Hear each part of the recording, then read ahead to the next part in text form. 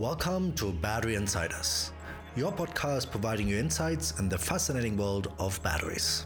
Hosted by Bhavya Jha and Simon Engelke. And we are back. Hey Bhavya, how are you doing? I'm doing well. How are you? Very good. That was exciting. I think, we're just coming from a nice session on stationary batteries and stationary energy storage and grids. What do you think, Bhavya? Any new thoughts? Well, I was excited to see or hear from more of our representatives in Australia. We had some folks joining in. Not only was it very late there, but also that is a region that is slowly, surely gaining more traction when it comes to electrification. But it's actually got a pretty old story, I think, now when it comes to energy storage. With the first and biggest Tesla project there, the growing market, the growing need for it, especially given some of the climate change stories coming up. Like, for example, I think one person on the call mentioned, everything that's happened this past week with the snowstorm in Texas and the loss of electricity. Well, in Australia, it's not snowstorms, it's rather the heat that causes that. And, just getting a little bit more of the cultural and economic, political, and environmental context on that call, I think helped contextualize the upcoming and valuable role that Australia plays in energy and electrification. Of course, there's also some of the largest lithium mines there. So clearly you can tell I was fascinated by the Australia voices on the call. But what about you? No, I agree. I think it's, this is like a little recap of one of ours we just said on Clubhouse. It was a really nice audience and really nice panel. And as you said, I think, Australia was quite strong today, and it was nice because Australia, I think, is one of these interesting countries where you hear in the news all the time, they have this biggest batteries installed and all these things, and they have all these lithium mines, right? But I think they also sometimes have a long way to go still to really transform their grid because they're heavily relying on, fossil fuels, still like coal and these kind of topics and exporting it, etc. So I think it was very encouraging to hear the voices there and kind of get the excitement about this and, about opportunities in this space, and not just in Australia, right? We had people from Europe, but also the US and all kinds, Nigeria, etc. So I think it was a quite nice international discussion. And I think for me, one thing which really, I think was quite interesting for me today was the technology front, right? I think we had, we started with Australia talking a bit about this landscape, which was really interesting. And then we came to where kind of what technologies are available and what technologies do people believe in going to have the biggest impact in the storage stationary market. And what actually was interesting to me was, at least from the voices raised in the room, which of course is a subset, was that lithium ion is really the technology to play, the biggest, have the biggest impact. And I think the discussion really came back to, if you have stationary, it's really it's not just, it's not like a phone where you have 2 years or something, right? And you might get a new one. But stationary installations really have to last a long time, right? You want 20 years plus. So if you now put something in place today, it actually has to be, functioning still in 20 plus years.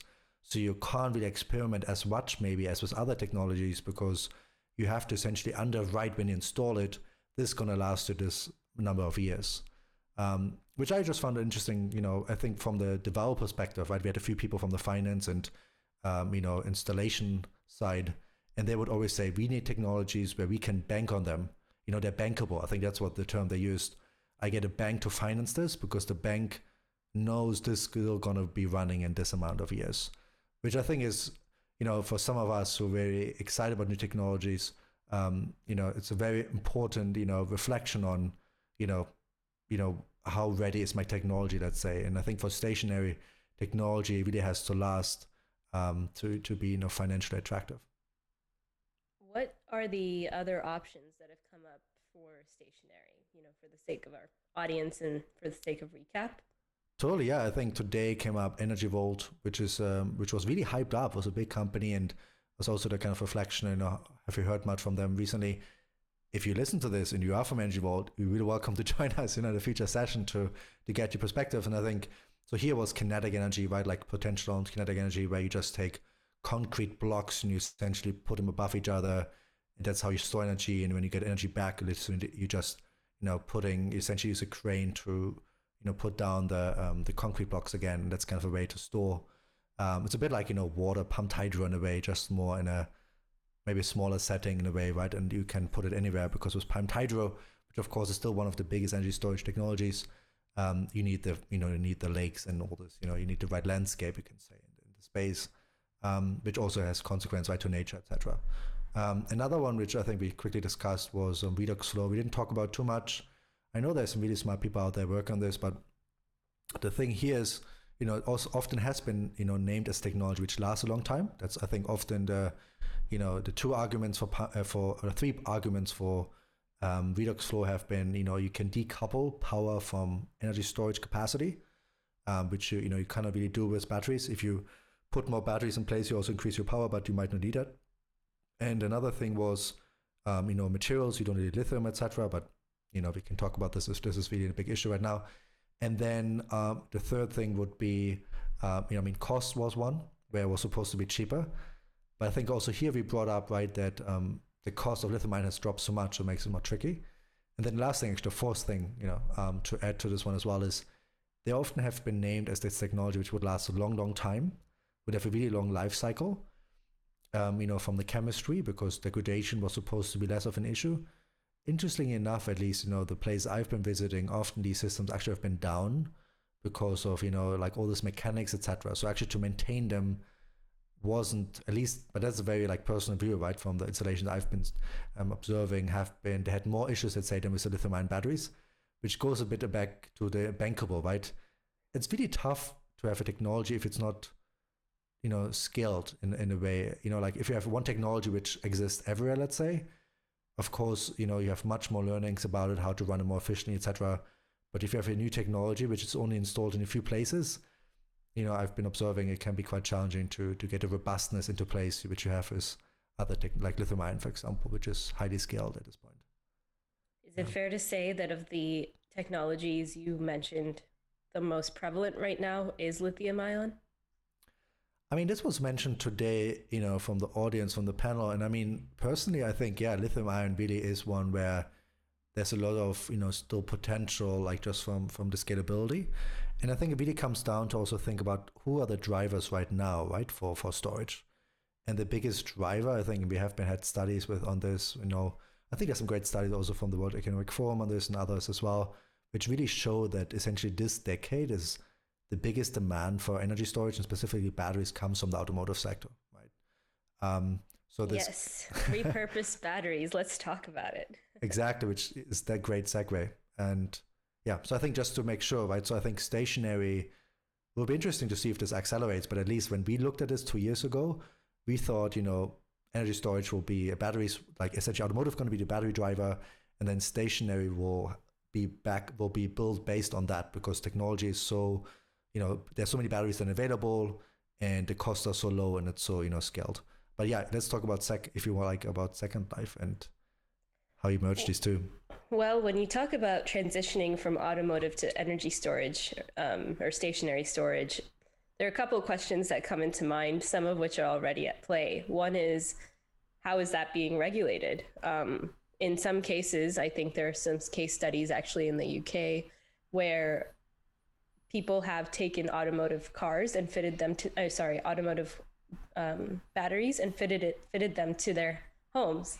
Well, from an energy efficiency perspective, yeah, that's great. It's ideal, but what are the safety standards around it? Who's regulating that at a more local level? In the case of any of those, thermal hazards posed by that battery, is the customer aware? Do local firemen know how to handle this? This was actually ended up being a significant portion of my Fulbright research with the UK team. So we don't have answers for these right now, but that has been one concern, and a significant one that came to mind to me during today's conversation. The second thing I would say is, how feasible is it to take a battery with the chemistry and the fit for an automotive vehicle to fit it to a stationary for a stationary use? What does that mean for how the chemistry is? would there need to be modifications made? Is it that easy to do like a swap out or a trade in, however you want to look at it? I don't know. I think in theory, I think it sounds great. I think there's high value in and high return in the life of one battery to repurpose it, but I don't know how feasible and really how safe it is to do that. Yeah, and I think, I mean, and that's really, recent. You can see more and more automakers moving to LFP, right, iron phosphate batteries, Yes. to not use NMC, as you mentioned before. And I think LFP have been used in stationary quite widely as well. So I think it's actually interesting that there is, two things coming together, right, where LFP is now used also in cars, because before, as you could say, is it really worthwhile to take the NMC batteries and put them into stationary afterwards? But if you have LFP, maybe that's interesting. It's kind of the same chemistry. On the other hand, it might also be, that the financial aspect. You have to kind of think, does it make sense, because the batteries already become so much cheaper in the first edition. So I think, yeah, it's a very fascinating topic. And as you said, policy is probably a big one to disseminate that as well. Maybe just one quick thing. I'm not sure if you know how much you know about this, but at least I hear from a German perspective, often issue with stationary is that it's it hasn't been as attractive, let's say, financially to have stationary sometimes, because it couldn't really. I don't know. I heard like about you have to pay extra fees, etc. if you sell back electricity to the grid from your batteries, etc. So some of these things, I don't know too much about this, but I've heard this can be a roadblock.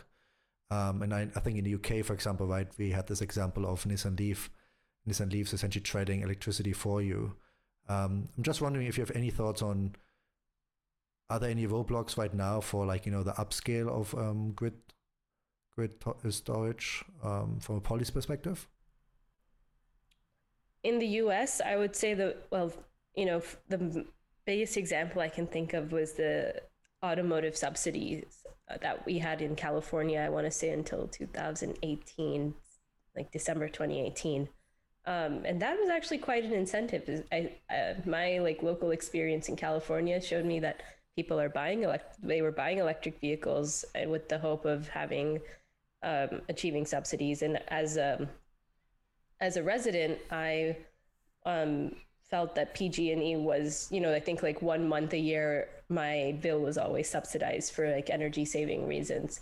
So I think that, policy has that potential to influence those incentives, those financial incentives for customers at the state and local levels. I hear you on the Euro examples as well, but I'm not too familiar with some of the cases you mentioned.